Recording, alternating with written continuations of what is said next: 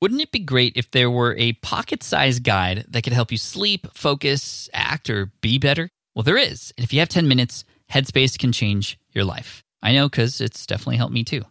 Headspace is your daily dose of mindfulness in the form of guided meditations in an easy-to-use app. Headspace is the only meditation app advancing the field of mindfulness and meditation through clinically validated research. So whatever the situation, Headspace can really help you feel better. If you're overwhelmed, Headspace has 3-minute SOS meditations for you. Need some help falling asleep? They can help you with wind-down sessions their members swear by. And for parents, Headspace even has stuff that you could do with your kids too. And their approach to mindfulness can help you reduce stress, improve sleep, boost focus, and increase your overall sense of well-being. Like I said, I use Headspace as well. I used to use it back in the day, then I got off of it for a while to use another tool. But then honestly, I came back to it and it's even better. The voicing, the meditation, it definitely, even just with 5 minutes a day, it really changes everything for me. It's backed by 25 published studies on its benefits, 600,000 5-star reviews, and over 60 million downloads. Incredible. So you deserve to feel happier, and Headspace is meditation made simple. So go to headspace.com/SPI. That's headspace.com/SPI for a free 1-month trial with access to Headspace's full library of meditations for every situation. This is the best deal offered right now. Head to headspace.com/SPI today. Yep, I'm going to do it. I wasn't going to do it, but now I decided to do it. I'm going to start this episode with a Back to the Future reference. Yep, that's right, folks. That's how you know you're in the right place if you've listened to me before. For those of you who don't know me, my name is Pat Flynn, host of the Smart Passive Income Podcast. And this isn't our usual intro here. Usually you'll hear some music, and I'll probably put that in just a few minutes. But I wanted to start off by taking you into the DeLorean, and we're going to go back 5 years into the past, back to September 2011. That's exactly 5 years to the month that this episode goes live. Now, you might be asking yourself, well, what's the significance of September 2011? Well, that is the very first time I've ever spoken in public. And I'm going to take you through the journey from the first time I've been on stage all the way up to the most recent time I've been on stage. And I want to share with you the journey that I've had and how much my mindset has changed, what I've learned along the way, a lot of the mistakes I made, what I did to get better, and overall, what has it done for me in my business, and why do I continue to do it? So let's go. Hop right on in. Time circuits are ready. Let's go to 2011 in Schaumburg, Illinois for the Financial Blogger Conference, also known as FinCon 2011. Cool. Thanks, man. Hey, seriously, let's all give Philip, the biggest round of applause. This has been an amazing experience. This is incredible. This is incredible. Last to speak, right? I have a lot of responsibility. You can go home. I could have a really crappy presentation, and you could think the conference sucked. And it's all my fault. But at last. Wow. What a way to start, Pat, by telling everybody that you could just ruin the entire conference. Of course, you could probably tell that I was a bit nervous, and by a bit, I mean a lot of bit. And it was because I had never dreamed that I would be on stage in front of, at this event, hundreds of people and talking. This was something I was deathly afraid of doing. And now you might be wondering, well, Pat, why did you do it in the first place? Well, for a few reasons. I wanted to get into public speaking because I knew it was going to be good for business, and actually I had been given the opportunity to do it several times before, but I had said no because I was just completely afraid of it. However, when my good friend Philip Taylor, the author of PTmoney.com, a financial blog that I was reading at the time, when he reached out to me and asked me to come speak at his event, I said yes. And it was his first event that he had ever put on, and I wanted to help him out. So I was excited, but also a little nervous. And I didn't know, however, you might remember by listening to the little clip that I played there in the beginning, and don't worry, I have a lot more clips for you, that I was going last. I didn't know I was going to be last up at this event. I had a spot in the middle of the event, and that's what I was preparing for. However, 2 weeks before the event started, after several dozens of hours of practice, again, because I was completely nervous, PT calls me and he says, Pat, our closing keynote bailed. How would you like to take the last spot? And in my head, I was like, no, never. I would never do that. Why are you putting me on the spot? I'd rather die. And really, I felt like that. Well, what came out of my mouth was, PT, anything for you, man. I'm here for you. And then after I hung up, started to get sweaty palms, started to freak out, and I put in even more hours. And actually, I got so nervous about speaking at this particular event that I scripted everything I was going to say. I had written down word for word 20 pages of text that I was going to memorize, and that's exactly what I did. Now that I've been speaking for several years now, I realize just how dumb that was, but it was just a reflection of how not confident I was as a speaker, and also just how much I really wanted to help out PT because he asked me for a favor I wanted to deliver. Using memorization techniques to memorize that script, I actually spent a lot of time reading and doing research about how to deliver a great presentation. I read a great book by Dale Carnegie called Stand and Deliver, which I still highly recommend for anybody getting started in speaking.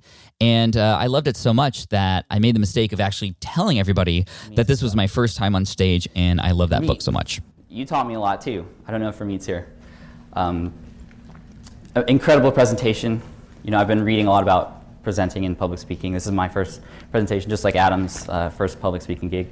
And, you know, I read Stand and Deliver by Dale Carnegie and all the tips in there. Ramit did everything to it. No need for that. There's no need for that. Plus, I think the audience knew that I was kind of nervous because my voice would crack. And really what saved my life was a blog. Yeah.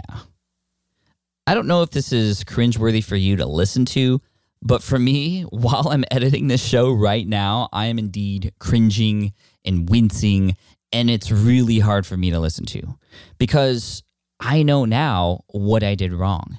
But I think this shows you that whenever you're just starting out with something, if it's your first time, you're going to be terrible. You're going to be bad, but the only way to get better is to keep doing it.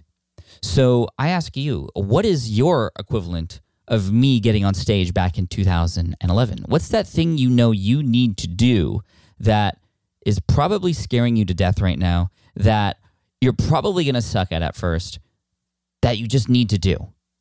And hopefully through the course of the rest of this episode, you're going to hear just how I've been able to improve, what I've done to make those improvements. And part of that is actually appreciating the small wins along the way. Because although I wasn't perfect and although I was cringeworthy at first, I did do some things right. One thing I learned from him was going for the big wins. So one day I go to my boss and I say, I'm worth this much. This is how much I should be earning. Next day, $20,000 raise. Thanks to Ramit. 4 months later, I was laid off. I told stories. And I found that when I was telling stories on stage, people listened and they engaged. And if I timed it right, I could get a laugh or a head nod from the entire crowd. Here's another story that I told. That not a lot of people talk about. I want you to seek engagement. Get your audience to participate. How many of you have tweeted about FinCon this weekend? Why? Because we're all a part of it.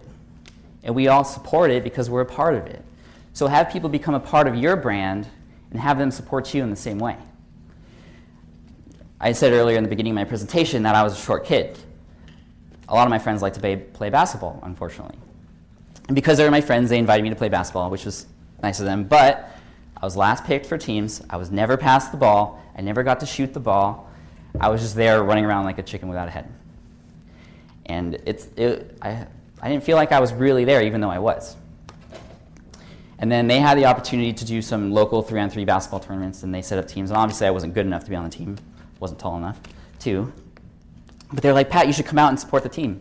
And I was like, no thanks. And the reason was they didn't really include me very much. But I guarantee you that if they passed me the ball a couple times, if they let me shoot and miss and just encouraged me and let me participate, I would have been there like that. I would have squirted Gatorade in their mouth during timeouts. I would have patted them with towels. I would have given them massages. I don't do that for free. I monetize. No. The funny thing was, after the presentation was over, and it was only 20 minutes, but it was the longest 20 minutes of my life, I thought I did very poorly. I was expecting a number of people to come up to me and say, Pat, you should never be on stage again. Pat, you were terrible. Pat, you just didn't really intrigue me. But the exact opposite happened. After the presentation was over and after the conference ended, I had a line of people who wanted to talk to me, who gave me their business cards, who said thank you so much, who said it was really inspiring, who said there were a couple points in there that are truly going to change the course of their business. And that's when I got hooked. I got obsessed with how I could become a better speaker. The only problem was, well, I didn't know where else I was going to speak. It wasn't like I was planning, a whole year's worth of speaking. But soon enough, the speaking opportunities did come my way, and I always said yes. And then I'd be really nervous again. I'd always question why I say yes to these things, because I get to a point where I'm like, Pat, why do you put yourself in these situations? You don't have to. You're just a blogger. That's all you need to do. Hide behind your little screen and your WordPress platform, and you can do it that way. But again, I knew that the speaking thing is awesome, and it's a way to build authority. And plus, I remember what it was like after I spoke at FinCon in 2011 and what it was like when people came up to me and just enjoyed it so much. So I soon realized that this fear, this resistance, as they sometimes call it, that tries to stop us from doing these amazing things like speaking or whatever your equivalent is, that's actually a sign that whatever it is that you're trying to do is something that's meaningful to you. And for me, now I look toward that fear. I try to find it because I'm serious. If I don't feel nervous about something I'm doing, it's probably not big enough anymore to actually make a big difference. And so I challenge you to find that fear. And if you're there already, great. But of course, you got to take action on that thing. And I'm going to talk to you a little bit about what I did to conquer this fear of speaking. Now, I will say that I still get nervous before I speak. Every time before I speak, even just the last one I did last month, I still get really nervous to a point where sometimes I feel like throwing up, like it hurts in my gut. But I don't fear it anymore. I get excited about it. And I hack my thinking to know that, well, this is something that's meaningful to me. So what happened next? Well, I found that fear in an upcoming presentation at Blog World Expo in Los Angeles. Again, this is late 2011 now. And I was really excited because Blog World Expo was actually the very first conference that I ever attended a year before. And it was in Vegas. And this was the first time it was doing a sort of LA and New York 2-time-a-year kind of thing. But then it switched back to Las Vegas. And then it became known as New Media Expo, which was my home conference, if you will, the one where most of my audience and my fans were at. And it was my favorite conference to go to up until 2015 when that was the last time I spoke. And we'll get into that presentation later. But the event's no longer around, unfortunately, but there are still a lot of great events to attend. But going back to 2011, this was going to be the biggest presentation of my life. And so I spent, like I did before, quite an amount of time rehearsing and preparing for it. The title of the presentation was How to Be Everywhere. And it was about how a lot of people were saying, Pat, you're everywhere, it seems. Everywhere I go, there you are. And so I was giving people a strategy on how, to their public audience, they could seem like they were everywhere too. I wasn't literally everywhere, but I made it seem that way with all the different platforms I was on. And I wanted to talk about that. And going into this presentation, I had one goal in mind, and that was to know the content so well that I didn't need the slides. That was the one thing I picked up between FinCon and this event, was that a lot of people use and rely on their slides to help them with their content. So I figured if I didn't need that, if I could show slides but show that I just knew the content and didn't even have to look back, that it would be very impressive and I would stand out. So that's what I did. And I learned the content so much. I choreographed the slides with what I was saying, and I knew it by heart. And so when the event happened, I was really excited up until there was a technical glitch that happened during my presentation that made me want to just run away forever. The fact of the matter is this: we all want more eyes on our brand. We all want more traffic, more people coming to our site.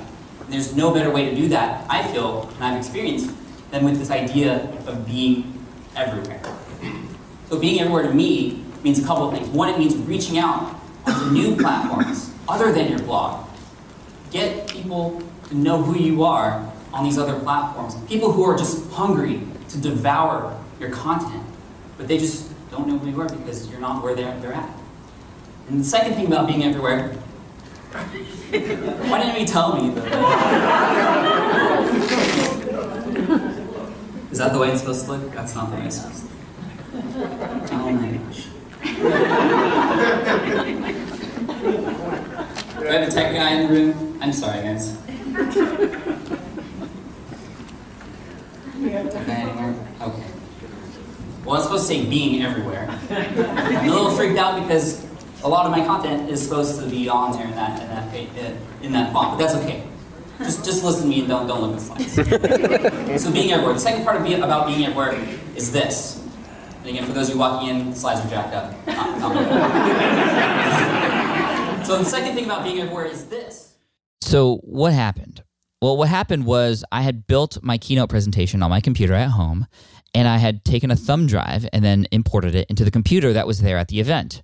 And everything was fine and dandy until there were slides that included fonts, because in my presentation at home, I included special fonts that were downloaded on the internet, which that computer that I loaded it onto did not have. So instead of using the special fonts that I included myself, it defaulted to Arial, which relative to the fonts that I was using was much wider. So a slide that popped up that was supposed to say being everywhere had instead said BEI and then every W, and that's it.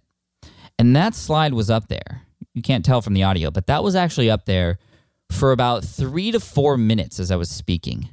And that's why when I finally turned around, I was like, why didn't you guys tell me? Because I was just speaking in front of this thing that was incorrect the whole time.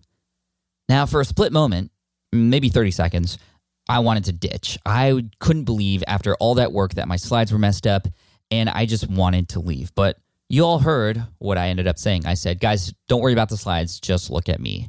And thankfully, I had spent so much time rehearsing the content in this presentation that the slides weren't even needed at all.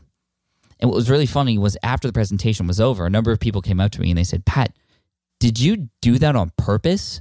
Because it made it seem like you knew exactly what you were talking about. And it was different than any other presentation I've ever seen.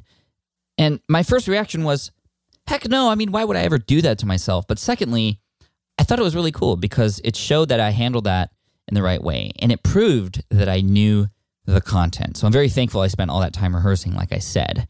But I'm also very thankful because I learned a huge lesson. A couple lessons, actually. First of all, if you're going to use another computer to house your presentation, make sure it includes the fonts that you included in your presentation too, so that that never happens to you. And I'm happy to say that's never happened to me since. I've also learned a trick that if you don't have any audio or video files in your presentation, just export it as a PDF file. That way you can be sure that no matter what, it's not about the fonts, it's just images, so you'll be good. The second lesson I learned was that when you start out, you're going to suck, you're going to make big mistakes like this, but you got to keep going. This was a rookie mistake, but if I let it stop me, if I ran off stage or if I decided to quit after that, I wouldn't be doing what I'm doing today. I wouldn't be speaking in front of thousands of people. I wouldn't be getting paid for it eventually, which I wasn't at this point. I was doing all my speaking for free to get my name out there. So because I wanted to go big with it, because I wanted to get serious, I hired a coach so I could get better. And I found this coach through our good friend Corbett Barr over at Fizzle.co because I had heard that he had an amazing presentation and he had a coach helping him on that one. So I hired the same coach. His name was Mike Pacione, and he was awesome. He actually trained under Nancy Duarte, who I've mentioned on the blog before. She's been featured in my book club with a couple books like Resonate and Slideology. She's helped people like Al Gore with his presentations. So to train under one of her students was amazing.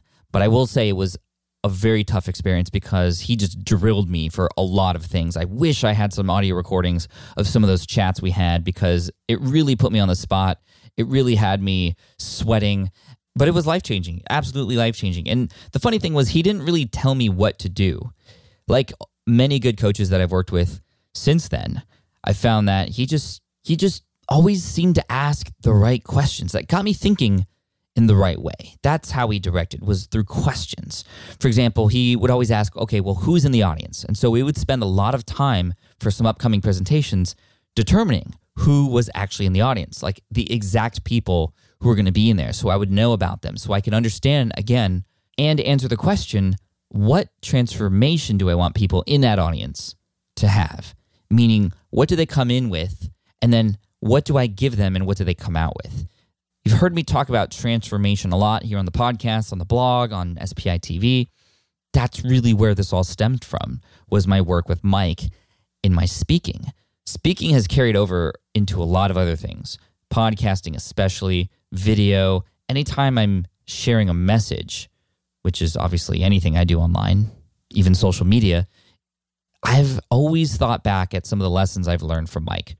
For example, another big lesson I learned was just how important first impressions are, especially in front of audiences who you've never met before. There's a lot of things that you can do to stack things in your favor, even before a presentation starts, to have a great presentation. From the person introducing you, making sure that they know what to say and how to say it properly, to going into the crowd and shaking people's hand beforehand, just to make yourself and the crowd feel a little bit more comfortable so you have some sort of connection there already, to even what you're wearing. In 2013, I spoke at New Media Expo, which was formerly Blog World Expo again. And this was the first time I actually dressed up to go to a presentation, or actually thought consciously about what I was wearing. And I did everything I could to match the slides to what I was wearing. The black and red theme with the slides that I was using and all that kind of stuff. Like, on the surface, it might not seem like it mattered, but I did get comments from people who said specifically, Pat, I love how you dressed professionally, because other people in the crowd or the other people in the speaker reel didn't. And they liked how it matched the slides. They thought the careful attention to detail was really, really professional. And that helped me stand out for sure. So before I play a clip for you from 2013 from New Media Expo, which was the first presentation I did after getting coaching, it was really interesting because the presentation itself was redone about 3 different times. Mike, I know you're listening to this. You probably remember this. We had a whole different deck, a whole different presentation before things just finally started to come together. And that was a big struggle. This was the biggest struggle working with Mike, not because he was hard to work with, but because I know he wanted me to succeed. And I had thought things should be a certain way, and he had to keep questioning it. And I always was asking me, well, how are you emphasizing this point? What is this transformation? Are you actually supporting that transformation with this stuff? And then all of a sudden, things just happen to click. And I find that the more I work through something, especially when it's hard, obviously the more likely I am to get to a point where things will finally come together. And they did. It seemed like one day they just finally came together. And I knew it wasn't just because of one day, though. It was because of all the training and the coaching that I got. And then I started 2013 with a bang with this presentation, which is all about the power of free, using free in your brand. So there were a couple of things I did to stack things again in my favor to make a good first impression. So when people were coming in, I not only welcomed people into the room before they were coming on, and there was a little bit of a struggle there because the people who were speaking right before me at this event went over their time. So that's stuff that you can't control, and you have to kind of adjust and adapt to certain situations like that. But anyway, to set things up, I actually had 2 containers. In one container, there were Lindt chocolate truffles, and in another container were Hershey's Kisses. So chocolates, 2 different chocolates, one obviously worth more than the other, the Lindt chocolate truffles being substantially more than the Hershey's Kiss. But I told people that they could only pick from one container, either the truffle or the Hershey's Kiss. And as you might guess, most people selected a Lindt chocolate truffle. I would say 98% of people did. And that actually played a role in some data that I shared later in the presentation. About halfway through, I talked about an experiment that was done at a university involving those 2 chocolates. And so the experiment, just to make sure that you guys know what it's about and aren't just like, well, Pat, I don't get it. So really quick, there's a guy named Dan Ariely. He studies economics at a university, and he did this experiment where he sold his students a Lindt chocolate truffle for 26 cents or a Hershey's Kiss for 1 cent. So you could choose one. So which one would you choose? If you saw a Lindt chocolate truffle for 26 cents or a Hershey's Kiss for 1 cent, well, most people ended up buying the Lindt truffle because there's obviously a lot of value there for the 26 cents. But he then later did the same thing except dropped the price of each just 1 cent. So the relative difference between the price of both chocolates were the same. The Lindt chocolate truffle was a quarter and the Hershey's Kiss was free.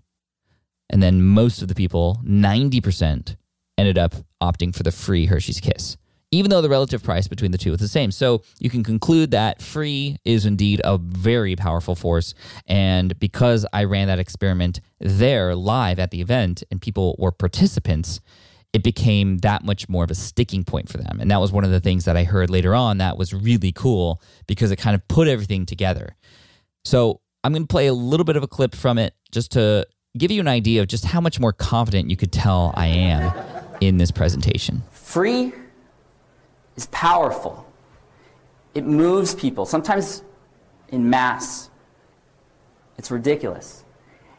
We're kind of trained when we're kids to just gravitate toward free. I mean, imagine a piñata exploding and just kids going buck wild on the candy. They don't even care what candy it is. They just want to grab as much as possible. Free is so attractive and so magnetic. We should all be using free. Not just your content, though. Yes, our content is free, but I'm talking about stuff that's beyond your content. We'll talk about why in a second. Unlike cupcakes or grand slams or even a car, what we can give away as people who do business online and have blogs, that stuff can be replicated, duplicated. It can work for us over and over again. Once someone eats the cupcake is gone. But our thing that we can give away for free will be there forever and continue to work for us. You just got to put up the time up front. That's the only thing you're investing in this. There's a little bit of time to figure out exactly what your target audience wants, what they need to get there, and introducing free as an indirect route to earnings. So much better, so much more confident, you can tell. And yes, it was well rehearsed. But the one thing I want to say about rehearsing is I did it completely different than I used to because Mike called me out on it. When we first started working together, he asked me how I prepared for my presentations. And I told him that I wanted to get it right, so I would write every single word down and memorize it. And he couldn't believe it. He first of all, just couldn't believe that I could memorize 20 pages of notes like that. But I did. And then he said, well, you should be an actor. And I said, no, I shouldn't because I'm a terrible actor. But anyway, beyond that, he said, you are doing your audience a disservice by writing down every single word. And I didn't understand that.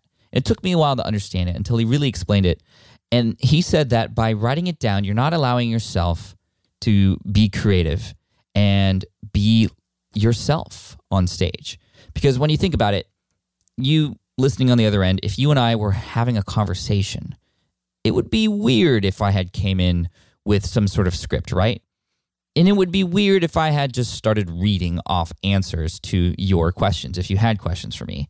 That's not how we interact in real life. And when you think about your favorite professors or your favorite teachers, they typically or probably didn't read off every single word that they read to you.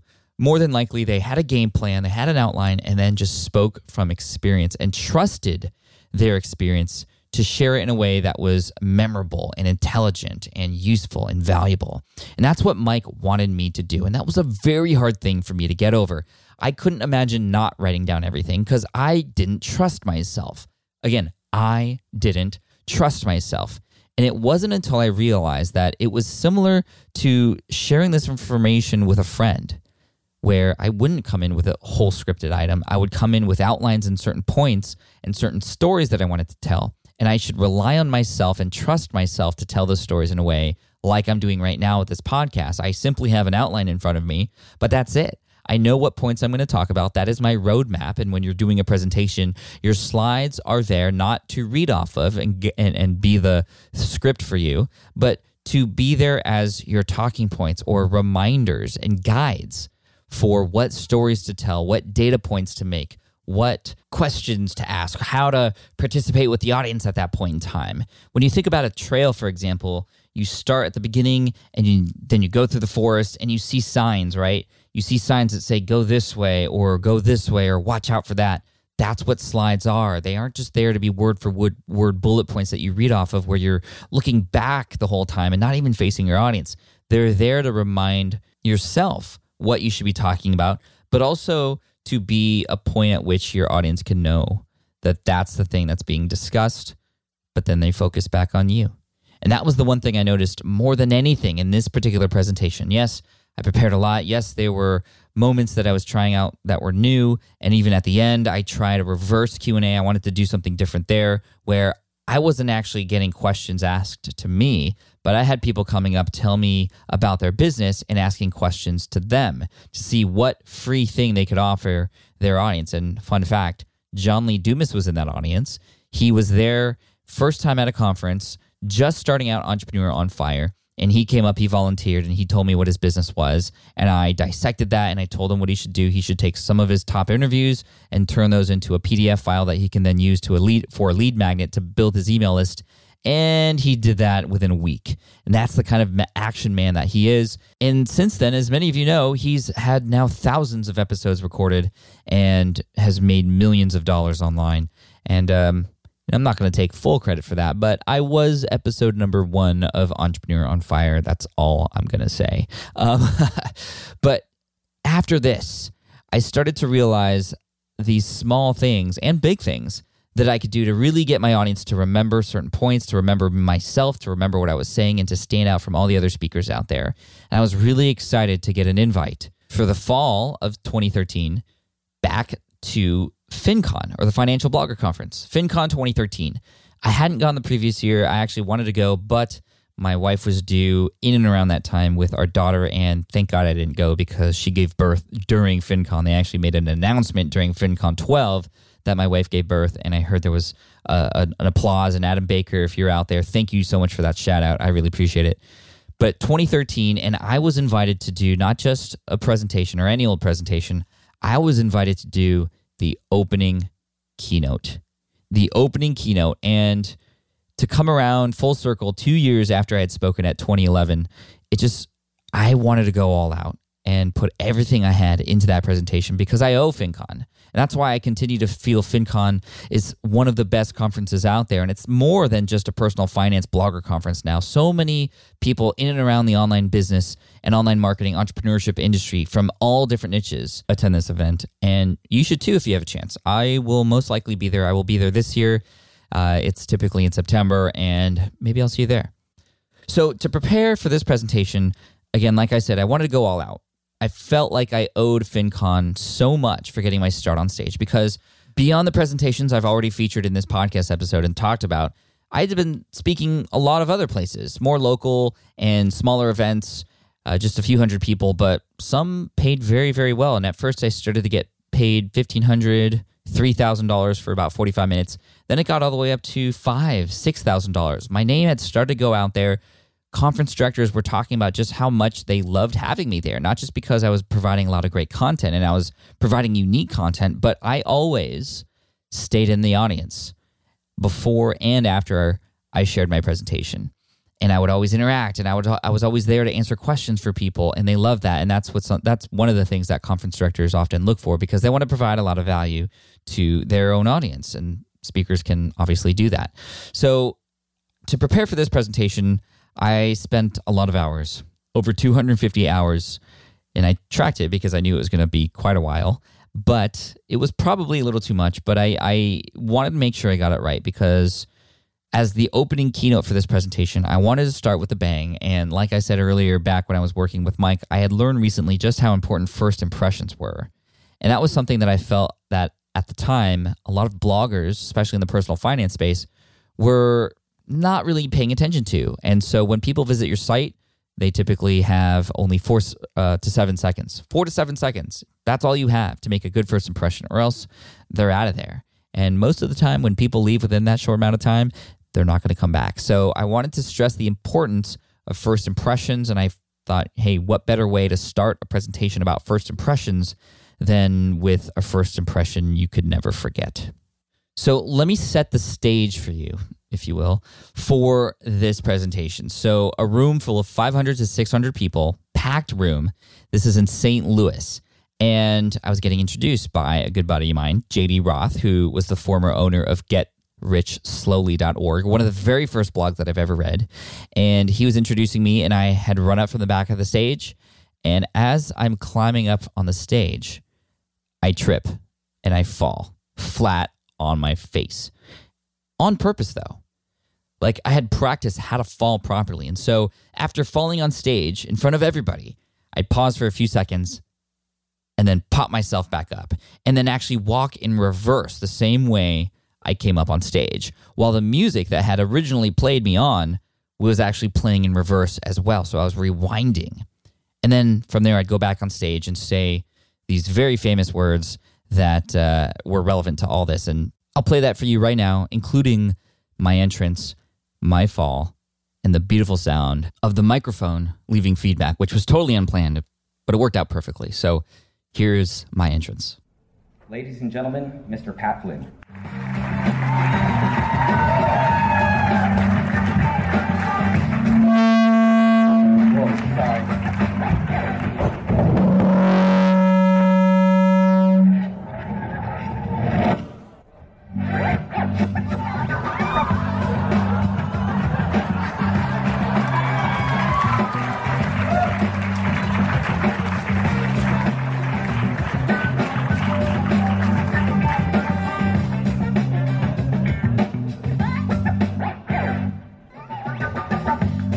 Ladies and gentlemen, Mr. Pat Flynn.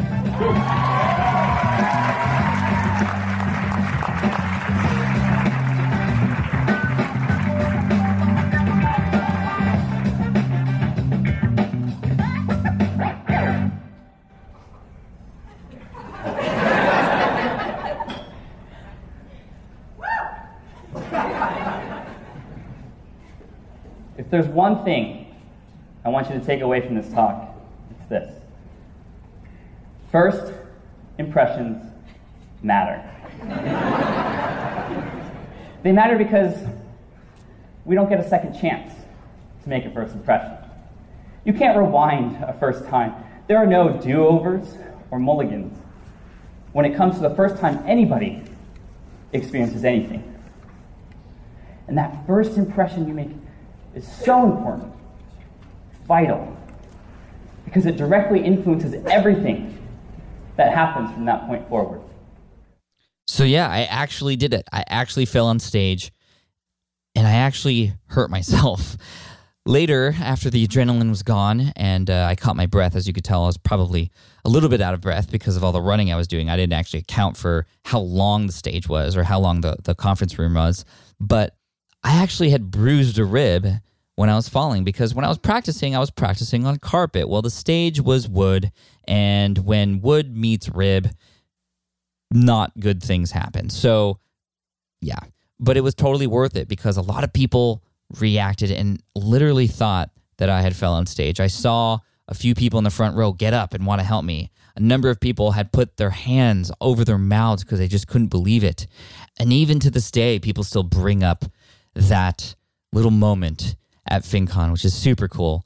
And so hopefully that gets people to remember how important it is. And, you know, if Pat can fall at the beginning of his presentation, nobody else has an excuse, right? So I'm going to play a few more clips from this presentation because I did a lot of things that were different and I tested a lot of things that worked really, really well. So you can probably tell by now that I'm starting to feel a little bit more comfortable about what I'm doing on stage. It was at this point, exactly 2 years after my first presentation, that I started to feel like I owned the stage, so that my time on there was my time to do whatever I wanted. And it wasn't the stage controlling me anymore or the audience worrying me, even though, like I said earlier, I still get nervous, and I was definitely nervous before this one. I implemented a lot of new strategies that I wanted to see how they worked, and they worked really, really well. One of them being actually focusing on people in the audience and connecting and building trust with them early by highlighting some members from that exact audience. And before I start talking more about first impressions, I just want to say it feels great to be back at FinCon. Are you guys excited to be at FinCon? I'm excited. I know you guys are excited. You know how I know you're excited? Because I've been following the hashtag. And I've been reading the messages on Facebook. And there's a few messages and tweets I want to share with you from some of you out there. And this first one comes from Smart Money Chick. She said, this was actually on March 5th when tickets went on sale. She said, I woke up giddy like a schoolgirl. It's actually how I woke up this morning. She said, FinCon 13 tickets go on sale in like an hour. Yay. Here's one from Agatha. Said, who's ready for a FinCon 13 photo op? At Empowered Dollar, remember the 80 shots from FinCon 12? Of course, I have a picture to go along with this. And I want that boombox, but that's awesome. Here's one from Travis. He said, who has 2 thumbs and is excited to leave for FinCon tomorrow? This guy. Here's one from Eric. This isn't really a thing about excitement. It's just a tip for himself. He said, smartest thing I can do. Put off dating until after FinCon. Not like last year with a new girlfriend who was crazy.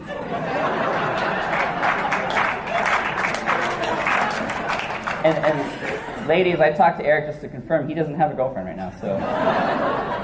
And this is my favorite. This is one from Scott. He said, is it bad that I'm more excited about FinCon than I was for my family's trip to Disney last year? And then Lance said, not if you don't tell your family. To which Scott replied, oops. So I had him hooked right from the beginning, just by sharing a few tweets, a few Facebook messages that were found using the hashtag. And I found that if you speak in front of a very close-knit community, like the FinCon community, or I recently did this at the Everything Food Blogger Conference because the food bloggers are all very tight with each other too. If you can highlight a few of their members in a special way at the beginning, you got your audience hooked, all of them, because they're all family. And so that worked out really well. Another thing that I focused on that I wanted to add into this presentation was better audience participation. I learned that the more you can get your audience to participate, the more likely they are to be engaged and actually take action on the content that you're sharing. So one thing I learned was that you can get your audience really easily to participate by raising their hand. You ask them questions, you have them raise their hand. However, the other part of that is you want to make sure that everybody raises their hand at some point. So you don't want to just ask one question and then leave the other guys hanging. You want to ask one question and then however many questions you need to ask after that to get or cover all your bases. Yes, not everybody will raise their hand, no matter how many questions you ask, because just some people don't like raising their hand. But as long as in their head they're raising their hand, if that makes sense, you're covering all those bases, you're covering all options, then you're good. You have them participating and engaged. So you're going to hear me run through something similar right here in this presentation. Who's here for the first time? This is your very first FinCon. Raise your hand. Wow. Welcome. Put your hands down. Who's here for a second time? This is your second FinCon. Sweet. And third time. You've been here since the beginning of all FinCons. Nice. Now, if you had anything to do with putting this conference together, anything, you're a volunteer, raise your hand up super high so the rest of us can just thank you for the work that you've done. Especially you. So after that very successful keynote, I was really excited to do a lot more just like that one. Plus, I was starting to get paid for what I was doing. Before that, I was doing all my presentations for free. Actually, FinCon 13 was one of the first ones where I ever got paid. And after that, I started to do a lot of smaller events here and there in front of a couple hundred people for different companies and whatnot. But I was getting paid thousands of dollars, anywhere between $1,500 to up to $10,000 for some of my content, which was completely amazing. And to think back just a couple of years earlier that I was definitely afraid of getting on stage. Obviously, very motivating to go up there and get paid for it. But more than that, it was the feedback I was getting from everybody who was taking action on the content that I was presenting, who would often follow up with me via email later on. That was truly driving me forward. Now, my next big presentation was at New Media Expo, previously known as Blog World Expo, in 2014. And this was a presentation titled How to Convert Your Casual Readers into Raving Fans. Many of you have seen this one or heard about it, and I didn't know at the time, but that would become one of the most popular presentations that I would ever do. Exactly. Here's a clip from what it. They're going through. That's the first thing. Second thing I want to talk about, actually, a lot of you have probably done this already. I want you to imagine having a conversation with somebody that you've just met for the first time, right? Totally brand new, something you're probably going to be doing a lot here this weekend. And the conversations always start out the same, that small talk, right? Like, oh, where are you from? Oh, I'm from San Diego, California. Oh, that's cool. How about you? Or my blog's at Smart Passive Income. That's cool. How about you? But then all of a sudden, in the middle of that conversation, one of you will share something that both of you have experienced before, right? It'll be like, hey, what school did you go to? Oh, I went to Cal, UC Berkeley. You went to Cal? I went to Cal. Are you serious? What year did you graduate? 05? 06? Oh my gosh, awesome. Best friends forever. Go Bears.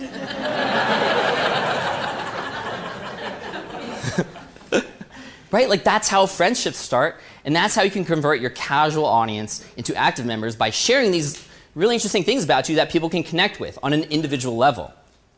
You have to put a little bit of you in your brand. Put you into your brand. This is why I spend money to have my voiceover guy at the beginning of each of my podcast episodes share a different random fact about who I am. And when I started doing this, people who are experts in the industry were saying things like, Pat, like this is the dumbest thing I've ever seen. Like, why would you waste your time and your money doing this? And now those people are coming back to me 6.5 million downloads later of my podcast saying, Pat, you are a genius. And my response is, no, I'm just being human. I'm just being a human being online who knows how to connect with people. So share these interesting things about you with your audience. And you don't have to go overboard. You can just share these random things. I can't tell you how many times I've been to a conference and people have come up to me, and it's the first time I've ever met them, but they say things like, Pat, how'd your fantasy football team do? And I'm like, I don't want to talk about it this year. I had somebody last night say, Pat, I'm also half Filipino. And I was like, sweet, Pinoy pride, right? And then, I had a guy come up to me at one conference one time, and he came up to me like a little too close, like I was wondering what he was going to do. He was like, coming up to my ear, and he's like, Pat, I'm also scared of spiders. And then we hugged it out.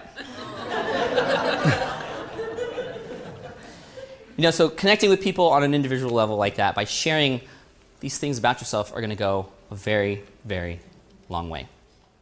You could probably tell by listening to this that I am a much more confident speaker at this point. And I didn't know, like I said earlier, that this presentation was going to be one that I would do over and over and over again. I would be asked to do this one specifically. It had made so much noise, especially because I did some things at the end there that I didn't share with you, where I actually included magic. I actually hired a magician to help me understand how I could better deliver these messages through magic, which part of the conversation here was about creating magical moments for your audience. And so I incorporated magic, and we did some really cool things with a can of pineapples and a beach ball. Anyway, that presentation is available on YouTube if you want to go ahead and check that out. We'll put it in the show notes and all that stuff, and links to all these different presentations that I mentioned to you, at least those that are public, so that you can watch them if you want.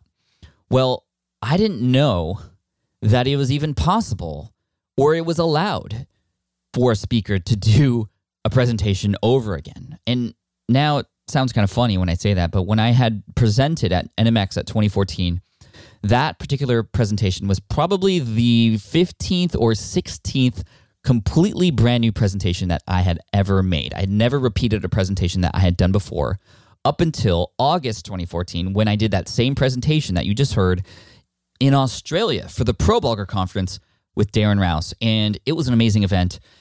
Obviously, going to Australia was fantastic. I got to bring my family with me, which was great. But more than that, doing this presentation for the second time, which again, I had never done before, it was amazing. I was actually scared at first because I know what the content was. I know that I had done it before, but that doesn't matter. What matters is the audience that I was speaking to had never heard it before. And because of that, it actually became an even stronger presentation because I had gone over the presentation, I'd watched the replay and picked out the things that worked really well, made sure to include those things, and figured out what I could do better so that I could deliver this amazing presentation in Australia. And since then, I've performed this particular presentation, I would say at least a dozen times now, and paid for most of them.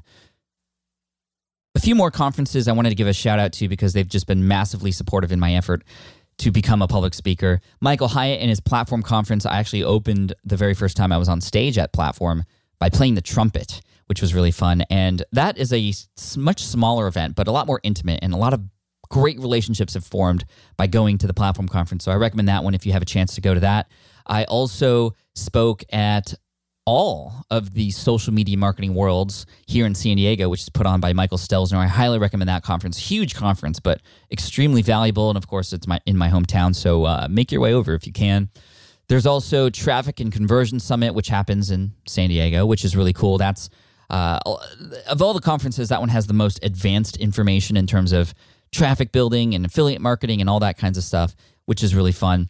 I also spoke at Agents of Change in Maine for Rich Brooks, and of course, Podcast Movement, where I started to experiment even more. That was the one thing that I noticed, that as I started to speak more, I started to keep upping myself and raising the bar higher and higher and higher. And it worried me a little bit because every time I did something, I felt like I had to outdo myself the next time. And probably the biggest thing I did was in 2015 at the very last New Media Expo that there ever was. When I had the keynote, I did so well the previous year with that casual audience presentation that I was asked to do the keynote the year after. And I'm not going to play any clips from it because I need you to see it in full to get the full experience. But just to give you an idea, I start the presentation with a movie that I filmed. I actually filmed it on the same parking lot that Back to the Future was filmed back in the 80s. And it was a Back to the Future themed presentation. So I filmed myself in this movie, and literally 30 people came out to help film this little short film of mine, which had me at the end of the short film exiting in a DeLorean. I actually got to drive a DeLorean. And so it had me going 88 miles per hour. Didn't really go 80 miles per hour, but it made it seem like it. And I disappear in the short film. And then on stage at NMX, I come from the back of the room in a real-life DeLorean. So I was fulfilling my childhood dream. I got to arrive on stage in a DeLorean. It happened to be the 30-year anniversary, this was 2015, of Back to the Future. And it was one of the most amazing experiences and a moment that I and everybody in the room would never forget. So The video is linked to in the show notes again, smartpassiveincome.com/session230 if you want to check that out. And now when I speak, everybody who has seen me speak before is like, hey, did you bring the DeLorean with you? And no, because, well, it costs a significant amount of money to rent that day. And it was just a once-in-a-lifetime thing. So I'm so glad I did that, and I'm so glad it was captured on film. Big shout out to Caleb, my videographer, for capturing that in multiple cameras, and all the film crew that was with him that day on stage at New Media Expo in Las Vegas. Now, to finish up, I wanted to share a presentation with you from Podcast Movement. This was Podcast Movement 2015. I recently spoke there in 2016 in Chicago, but 2015, it was, where was it? It was in Fort Worth, Texas, and it was the opening keynote. I had actually won an award there the night before, which was the Best Business Podcast of 2015, so thank you to everybody who had voted and supported me for that. But I wanted to finish off this particular episode by sharing a clip from that presentation because I had done something I had never done before. Because this was a podcasting event, because I was doing the opening keynote, and because 2015 was the year of the Serial podcast, which I know a lot of you have listened to, I wanted to add some of those elements from Serial that I liked into my presentation. So I told stories, but I did it in a different way. I did it with sometimes background music behind me. I used different multimedia. I used audio clips from other people that were inserted into the presentation too. And it was a lot of fun. But the one thing I did that I had never seen anybody do anywhere was I pretended to forget my lines, and I had a voice play over the speakers that was supposed to be the voice in my head. This is what it sounded like. People, we're going to make a lot of great connections that we can bring home with us as well. We're going to party it up too, I'm sure. Some of you have already done that.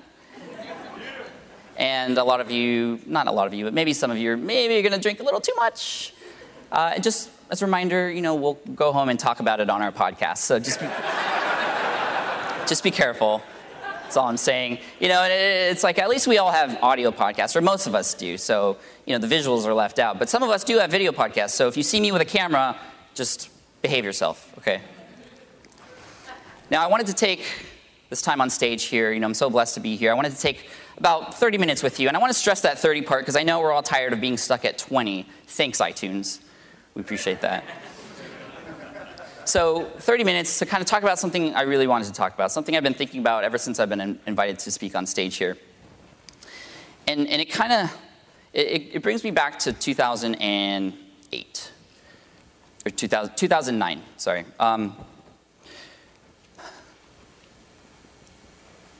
Excuse me, hold on.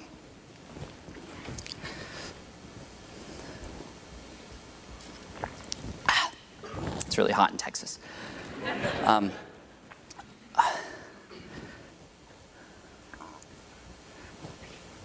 Pat, what are you doing? Hello? Pat, what are you doing? You're the keynote speaker and you are dropping the ball. Excuse me, can you not interrupt my presentation, please? Oh, excuse me, can you not interrupt my presentation? Golly, Pat, did you put that music bit in there to hide how terrible your presentation was going to be? Jeez, what? Can the mic guys in the back cut off that mic, please? You can't get rid of me, Pat. I've hacked into your presentation, and it's just you and me. And honestly, I'll keep going because somebody has got to fill that dead air you wafted into the building. Oh my God. Can you just listen to me, please? This is ridiculous. I would rather listen to a 5-year-old episode of one of the bottom 100 podcasts on iTunes, recorded in an echo chamber on a plastic desktop microphone on a Gateway 486 DX2 computer using a voice recorder in Windows 3.1 at half speed, backwards, on my iPhone 3 with earbuds that don't even fit, than listen to any more of your BS. I don't know where you are, but, if you were a real man, you would come up here to the stage right now and face me. Or maybe you're in the back of the room, I can't see you, but can you raise your hand, please? Whoever's saying that? Hand is raised, Pat. Really? Where are you? Here, let me help you out. Hello, McFlynn. Anybody home? Seriously, what's going on here? I'm in your head, Pat. Yeah, so stop interrupting me so I can get back to the presentation, please. No, Pat. I mean, I'm in Your head. I'm the voice in your head.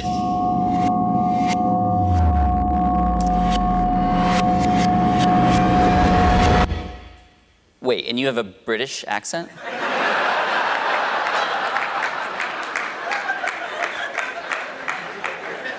Well, for now, but perhaps you'd prefer... One man, one stage. Pat Flynn in the critically acclaimed #1 disaster movie of the year.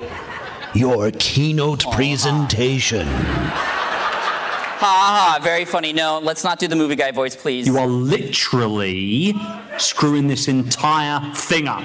No. Wait, was that Chris Ducker?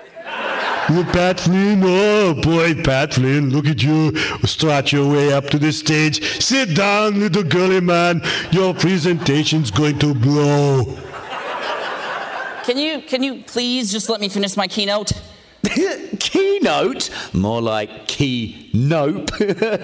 Oh, dear me. All right, fine. I'll let you start again. No interruptions. No interruptions?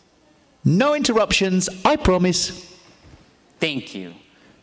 Sorry, it gets in the way sometimes. Don't screw up.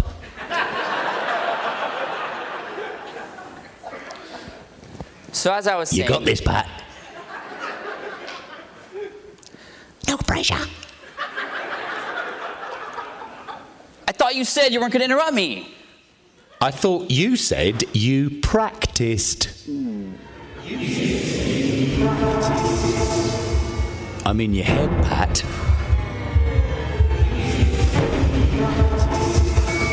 No pressure. You got this, Pat. No. You are literally screwing this entire thing up.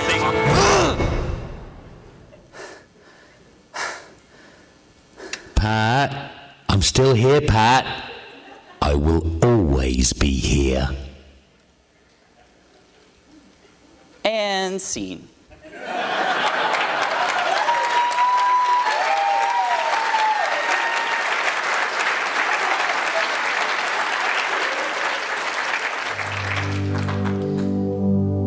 You know, if somebody were to talk to you like that in real life, to interrupt you like that, embarrass you, how would you feel about that person? If you were really struggling and you just needed a boost of confidence or a little bit of encouragement, yet instead somebody just tore you down and kicked you while you were down, what would you feel about that person, right? It'd be very easy just to say, you know what are you doing here? Get out of my life. Like, what the heck? You're in my way. I'm trying to do something important here. Yet, for whatever reason, we all love to keep this one hater with us in our lives. This one hater who loves to steer our ship in a direction opposite the direction we were going, right? This one hater who, at the moment when we're so close to that breakthrough or achievement, it just pulls us back away from it, back to right to where we were. The most destructive hater of them all. Ourselves. And the truth is, we are our own worst hater.